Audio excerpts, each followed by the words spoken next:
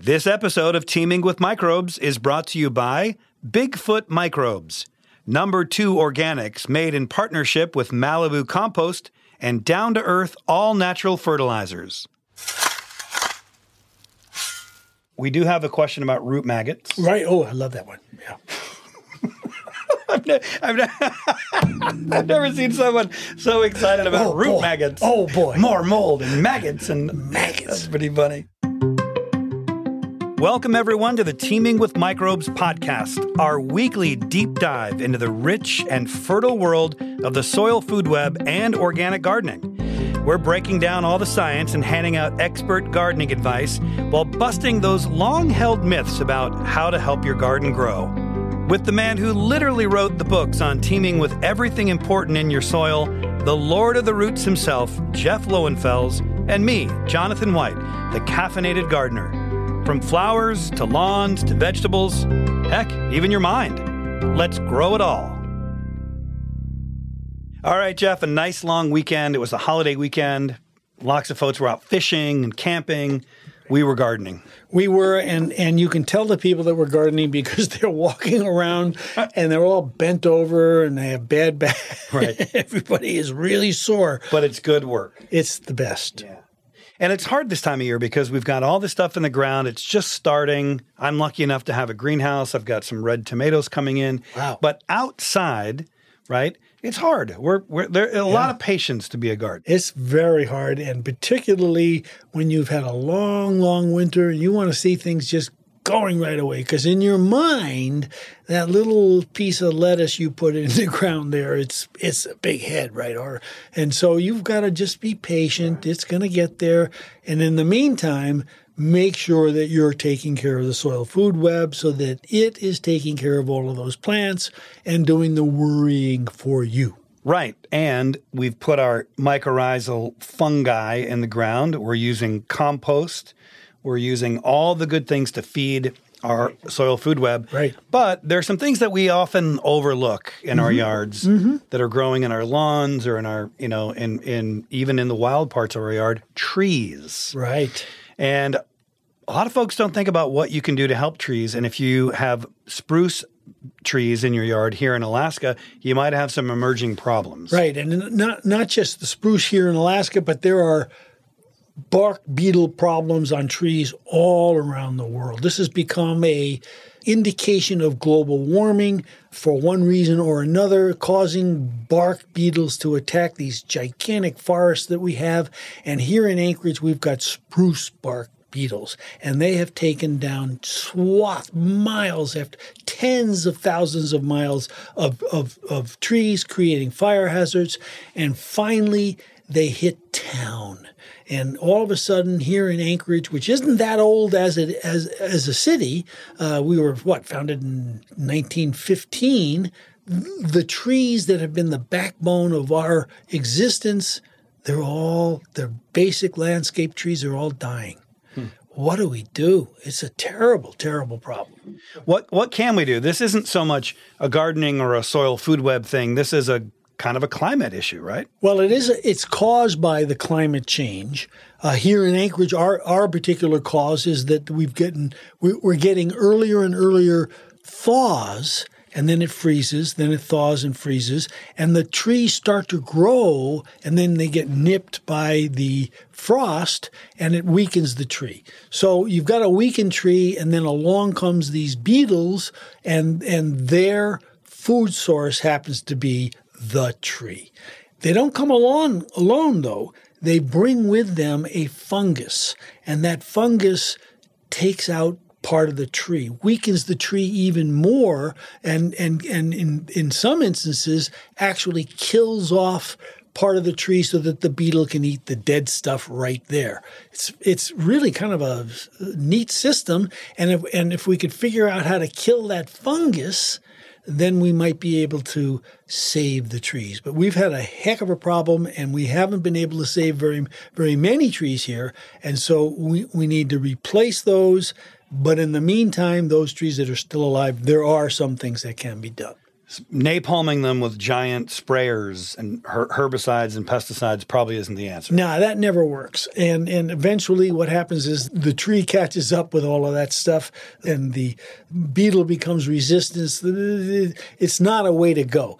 The things that you can do are pretty simple. One, make sure that the tree gets plenty of water. We don't think about it, but trees do need water. We water our lawns all the time, and as a result of doing that, we end up inadvertently watering our trees. But it's really a great idea just to concentrate on the trees itself. You put your sprinkler, if it's not a traveling sprinkler, right at the drip line, and you let it water inside the drip line and outside the drip line at the same time. Maybe 1 inch, 2 inches a week, particularly during the early months of the season when the beetles are flying. In Anchorage, they fly from June all the way through maybe mid-July. The second thing you can do is increase the air circulation around the trunk, and you do that by removing the lower limbs. Hard to do sometimes because you want those for landscape reasons and whatnot, but if you want the tree to live and you've got a beetle infestation, whether it's a spruce bark beetle or some other kind of pine bark beetle, you need to consider those lower limbs so that you get air circulation going up into the tree. I don't find that fertilizer particularly helps. There are injections which people try. I haven't heard anything with those. The United States Department of Agriculture is working like crazy to come up with different pheromones and things that we can use.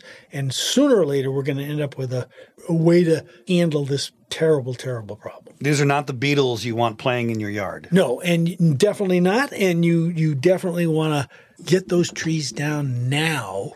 Get them off your property before the beetles start to really fly all over the place. These are the beetles that play the punk concert with the bad words. He didn't bite. He didn't bite. No, I can see these beetles on trees like, we're going to eat this tree now. Aye. Oi. Paul, what are you eating there? Ringo. If you live in a place where water is an issue, here in Anchorage, Alaska, water is abundant. It rains a lot. We have a huge lake, Eklutna Lake, that we draw our water off. But if you live in a place where water, is a little bit more sensitive, water usage is sensitive, then you might have more challenges with beetle Definitely, kill. and in some places that's what's causing the weakness of the tree, and then the entrance of the beetles and the fungus. The thing that you do then is aerate underneath the tree and use mulches. Mulches hold the water in as much as possible. Now, you have to think about the tree. Where are the roots of that tree? They're not just underneath the drip line; they go out into the area. So you've got to put mulch way out, and that's okay. What would you rather have, the lawn or the tree? Frankly, I'd rather have the tree. So it's almost like we talk about this before we record these, which we don't. Right. But this leads us into one of the rules in the back of Book 1, Teaming with Microbes, with our friend Wayne Lewis. Right. That mulches on top of the soil tend to benefit fungal activity, right? And mulches that you put in the ground under the soil or mix in tend to help the bacteria in the soil. But a tree is going to want the fungal activity. That's right. It's a perennial. That's right. And of course, remember the law of return. Those leaves are supposed to be there. You've removed them as a gardener to make things look neater. No. Again, you have to readjust your attitude about what looks good and what doesn't look good. If it helps the soil food web, it looks good. And if it doesn't help the soil food web, it doesn't look good. So as you come down the tree, one of the rules, you don't want to, as you put mulch around your tree, you don't want to get too close to the trunk, right? Right, because you'll end up composting the trunk, and that's not good for the tree. Not advisable. No, and you can literally girdle the tree and it'll die. So you want to be careful about that. And a lot of people, particularly when you see public plantings and whatnot, there's this volcano of mulch around the base of it. You got to make sure you keep it away from the trunk. Not too far, because you're feeding the soil underneath the area, but it certainly shouldn't touch. Got it. In the lawn, our weekly lawn segment, a lot of questions about moss. Moss starts to come around. I've already got moss here in May. Not the worst thing in the world, right? It actually can be kind of pretty if you treat it right. Yeah, a lot of people don't like it when I say it, but I think moss is so much better than grass. It's green. It really doesn't need water because it absorbs so much in holes, even at night. And it's so beautiful and soft. And when you go to Japan and look at gardens, the gardens you want to see are the ones that are all moss, not the ones that are lawn.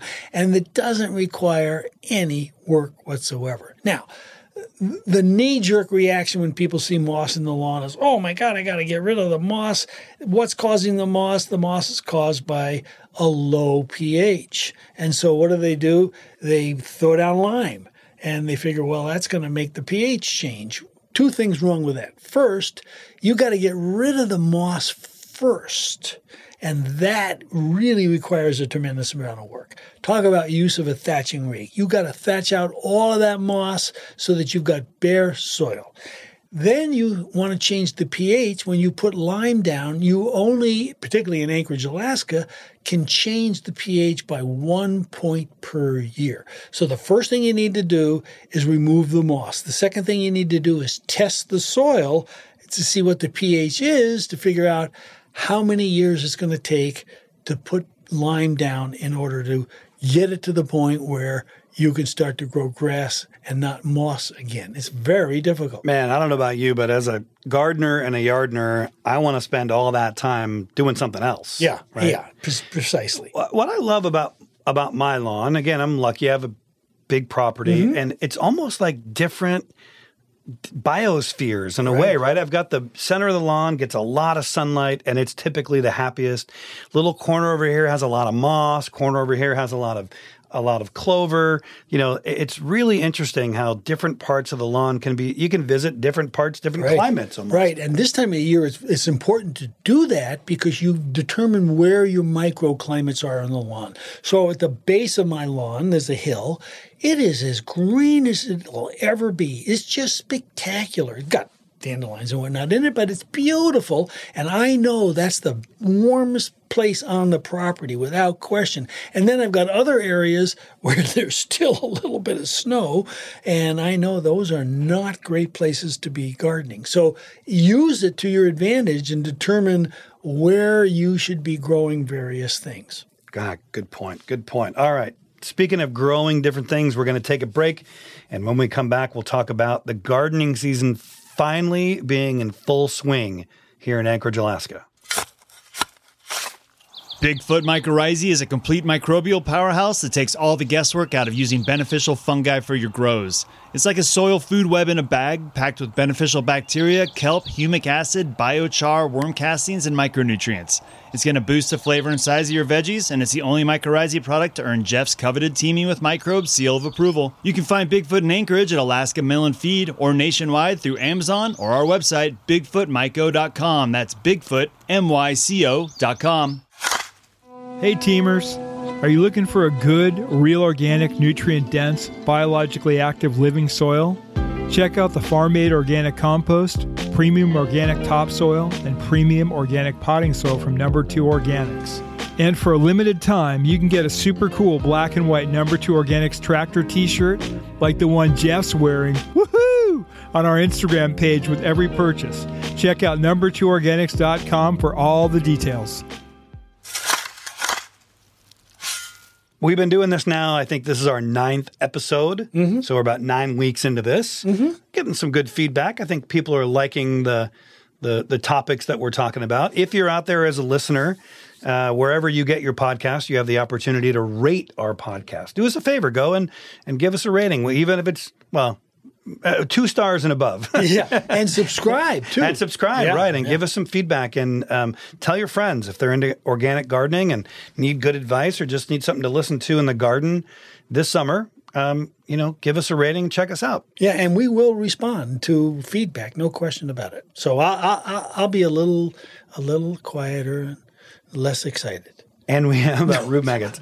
We have a way for you to ask us questions. Also, teamingwithmicrobes at me.com. Send us your questions. Tell us who you are, where you're from. We can't get to them all, but you may notice if you listen to the podcast that we work in the questions in little ways to address it without actually calling out the question. We do have a question this week that leads us into this next segment from Amanda. Amanda did not tell us where she was from, but she has a problem that can exist almost anywhere, and that's root maggots, these little pests that get in there and destroy our crops, and we typically don't know till the end of the year sometimes. Right. But if you found root maggots, let's say in the fall, like Amanda did, how can you prevent them again in the same spot? What should you do to get that soil back? Yeah, root maggots in the lawn are really problematic. And the first thing you need to do is be able to identify that you've got the problem. So if you've got little brown patches that just don't go away, the way to determine whether you have root maggots is twofold. One is pull the grass. If the grass just simply comes out without any effort whatsoever, something is down there eating the roots and making that grass loose. And so then you dig a little bit of the lawn up and you take a look and you try to identify the root maggots if you have them. They're white, they're, maybe half an inch long, and they form a C.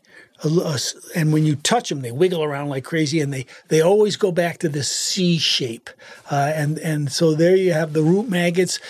In order to get rid of them, if you've just got a little area where there are root maggots, you can literally pick them out by hand. If you've got 4 or 5 in a 2 or 3 foot square area, that's fine.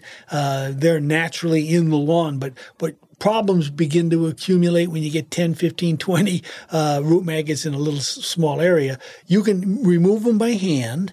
If you've got a bigger area that's been impacted, you can use nematodes, which are really cool. So what the nematodes are small worms. Remember when we talk about the soil food web, we talk about the protozoa and the nematodes eating the bacteria and the fungi. Oh, Jeff. The fungi. Thank you. My goodness. I just do it to tease now you're just bit. messing with us. I am. So these nematodes, they attack the grub and they put bacteria that they're carrying into the grub. The bacteria multiply every 20 minutes and eat the inside of the grub and kill it. Nature can be gross. It can be gross. Nature can be gross. Yeah. Now, it takes sometimes 2 to 3 years for them to work, but they will work and they will spread. And so that's probably the best way. You can put down neem, but neem will impact other members of the soil food web, not as negatively as a lot of the other stuff that you could be using. But those are the 2 things that people recommend. So if you get rid of them, how do you prevent them? How do you keep them from coming in the first place? Well, you keep a nice, healthy lawn with a good root system. And the way you do that is by having a good soil food web.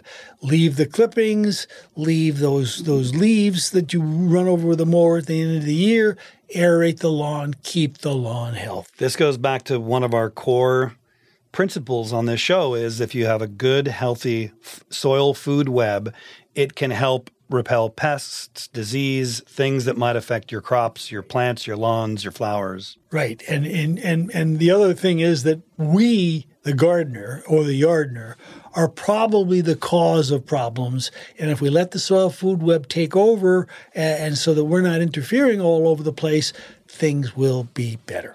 So I was at a nursery a couple of weeks ago, and someone that I know fairly well, called him a friend, accosted me. They begged me not to use their name, so I won't. The question was rotating crops in their vegetable garden. Right. And why it was so important to not put certain things where things were growing last year and whatnot. And I told her not to worry about it so much. Right. But there are things you don't want to plant together. So this is planting season where we live. You might not want to put beans and onions together, things like that. Yeah, I really never have problems with these things. I read these articles that appear, particularly now with their clickbait articles.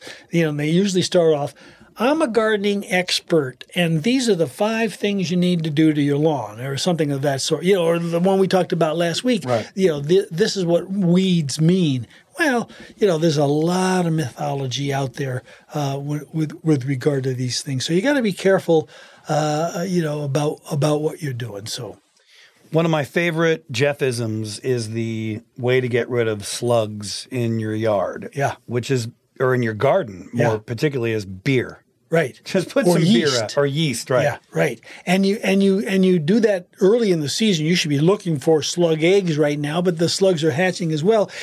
What I always tell people, and I like to say I'm the only garden writer in the world that does this. That beer trap system is something everybody writes about. And what they do is they tell people you put beer or yeast water into a shallow pan and you put it in your garden and the slugs come in at night and they drink the beer and they get drunk and they die. They drown. Well, yeah, that's a great idea. You put the pan in the garden and you attract slugs from all over the area to come into your garden. It's the garden bar. Put the thing outside the garden, not in the garden, so that you can attract the slugs to leave, not to come in. So, yeah, that has to be done. Then the slugs come in. They start getting into fights with the bad worms. And then we get a concert. Exactly. The beetles, the bad beetles are there. Yeah, all kinds of dangerous stuff can happen. But slugs get a bad rap. For every slug that you see on top of a plant eating a cabbage leaf or a lettuce leaf, there are 4 or 5 slugs in the soil that are actually breaking down organic material, making it available for fungus and bacterium. And so it's really a great thing to have in many ways. So you got to think about whether you really want to remove those slugs. Leave the slugs. Yeah. Now, this time of the year, slugs are a problem. Also, we get maggots that get in cabbage, things that are beginning to grow. And this is a great time of the year to use that Remy cloth, that clear woven cloth that you can lay down, lets water and light get through and air get through, but it prevents eggs from flying insects from being laid down. So you don't get cutworms, for example. They're beginning to appear this time of year, and they can be prevented by using this Remy cloth. So the things you need to be doing now that you've got your soils together, you've got your mycorrhizal fungi in your stuff, and you're ready to go. Now you got to just keep an eye on what's happening. All right. With that, when we come back, we're going to talk about the column for this week. Sure. A little bit more on compost and what we should be doing as the garden season gets underway. If you listen to this podcast, you know that Jeff and I like to call fertilizers microbe food. Well, our friends at Down to Earth All Natural Fertilizers have some of the best meal plans you can find for all those little critters in the soil food web, including one of our favorites called BioLive. You can find Down to Earth All Natural Fertilizers nationwide in independent garden centers. Just look for that telltale brown compostable box. Okay, we're 9 weeks in. We're finally at the gardening season. And remember, folks, if you're listening to us anywhere in the world, go to where you find us, anywhere you listen to podcasts. Give us a like, give us a rating, tell your friends. Let's help spread the word about organic gardening in the world. And using the soil food web. And if you're looking for a great set of books, I know where you can find the Teaming series by our friend here, Jeff Lowenfels, The Lord of the Roots. I have a little section along my driveway that's gravel, and it separates the lawn from the driveway. And every year with I've got the plow and whatever, I wind up with gravel in my lawn. Right. And you're telling me I should leave some of it there. Right. I grew up with probably a 0.3 of a mile long gravel driveway. And we, meaning my brothers and I, had to rake it smooth all the time. And we noticed that a lot of the gravel ended up, because when the cars drive by, it had ended up in the lawns. Now, here in Anchorage, Alaska, we put sand down for the winter to be able to get up and down our driveways. And it never turns out to be sand. It's always gravel. So it's got to be picked up and removed. It's a heck of a job if you've got a long driveway. In either case, it turns out that gravel is fabulous stuff for putting in lawns. Now, I know that sounds counterintuitive. Why would you want to put gravel in a lawn? Well, we've been talking about making compost for these past 9 or so sessions, but we haven't talked about making soil.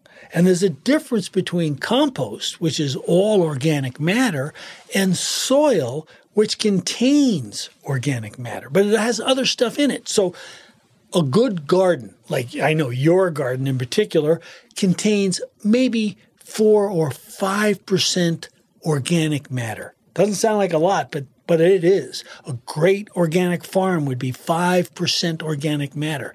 So what's the rest of the stuff? Well, the rest of the stuff is material that has been broken down by these microbes, and in particular, they weather and break down rocks. That's where soil starts. It's hard to believe. So you got a big, gigantic boulder, and that boulder eventually is going to turn into soil. How does that happen? It happens because you've got microbes that attach to it, lichens, for example, which are bacteria and fungi. They attach and they break down the rock substrate by putting acids into it. Or some of the bacteria rob the rock material of iron and break up the matrix. And these little teeny creatures over the ages turn that rock into soil material that with the mixes help of wind, right? I mean, well, with the help with wind, of erosion, and you get chemical. You can get chemical. So you get all of that stuff, but it takes those microbes to ultimately make that wonderful stuff. So you put those pebbles into your soil. First of all, it's creating a wonderful drainage situation. So the water can flow through it, and et cetera, et cetera.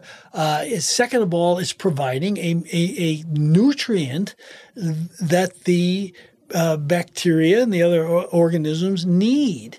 And you don't think about it because you just think, lawn ought to have just beautiful compost in it. No. Yeah, it's going to take 10 million years, but you'll have great soil in your yard in 10 million years. Well, no, actually, it will take 10 million years to break that little pebble down, but that season, some of the material it will be broken up and used by some of the bacteria, and some of the fungus will thrive, and so it'll be a wonderful addition. In addition to which, the stuff is heavy. Now, I should add that you can take a bunch of that gravel and create what's known as a scree garden. They're really fun. A scree garden is what you would see if you're on a hike, you're up in a mountainous area, you're in Italy, up in and you look down, you see these beautiful pockets of little miniature wildflowers growing in pebbles.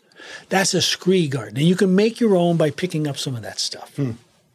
So other than throwing, and you want to make the pebbles or the gravel low enough so your mower doesn't hit it. Obviously, you don't want to be throwing rocks around your neighborhood. Right. And you certainly, when you mow anyway, you should be covering your eyes and being sensible about it. So of the basic elements in our environment, earth, wind, and fire, we're talking about earth at this point, but also water. A lot of questions come in about the temperature of the water. Right. If it's time to water your lawn, water your vegetable garden, water your flower bed, I'm on a well and the water comes out really cold. Right. So I have to warm mine up. And it can make a big difference if you use cold water. Yeah. You're putting, here in Anchorage, the tap water comes out at about 40 degrees. I also have well water. It's 38 degrees sometimes. Mine too, yeah. And when you put that down on a 65-degree day when the soil, in the middle of August, it puts the plant into a little quasi-shock. And not just the plant, but the soil food web organisms go into shock. Remember, we talked about enzymes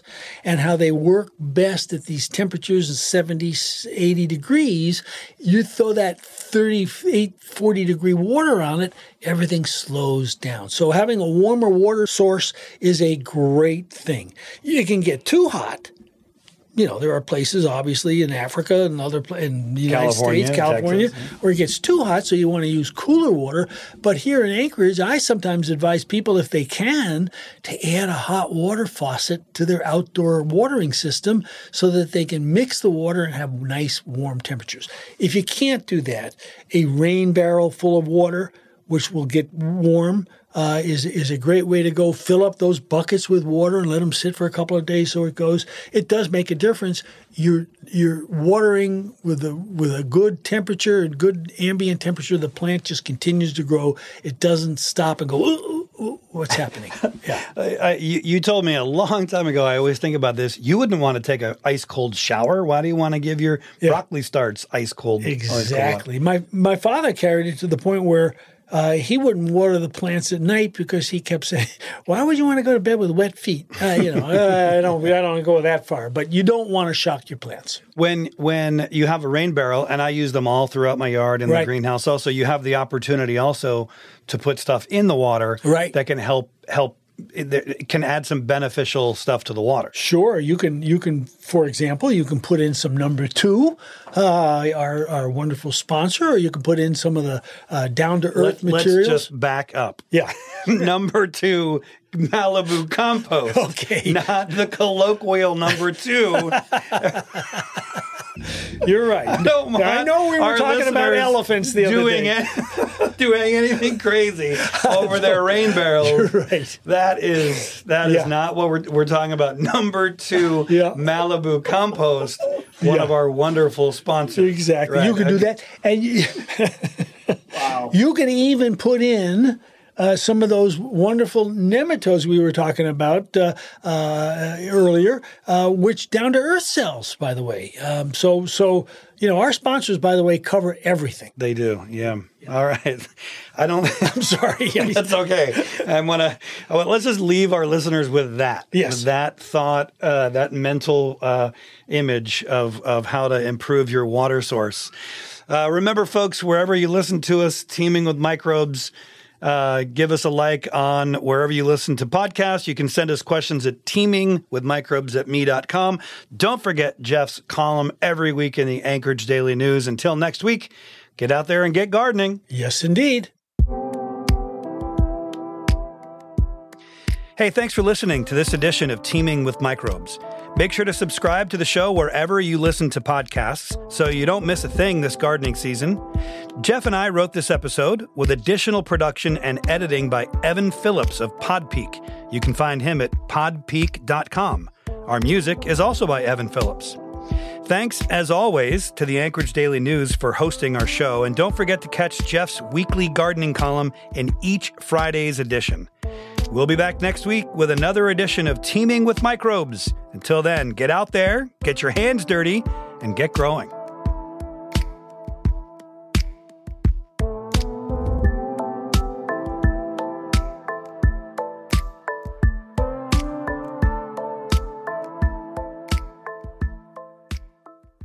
As always, thanks for listening to Jeff and I on this podcast. We're brought to you by Bigfoot Microbes, number 2 organics made in partnership with Malibu Compost and down-to-earth all-natural fertilizers.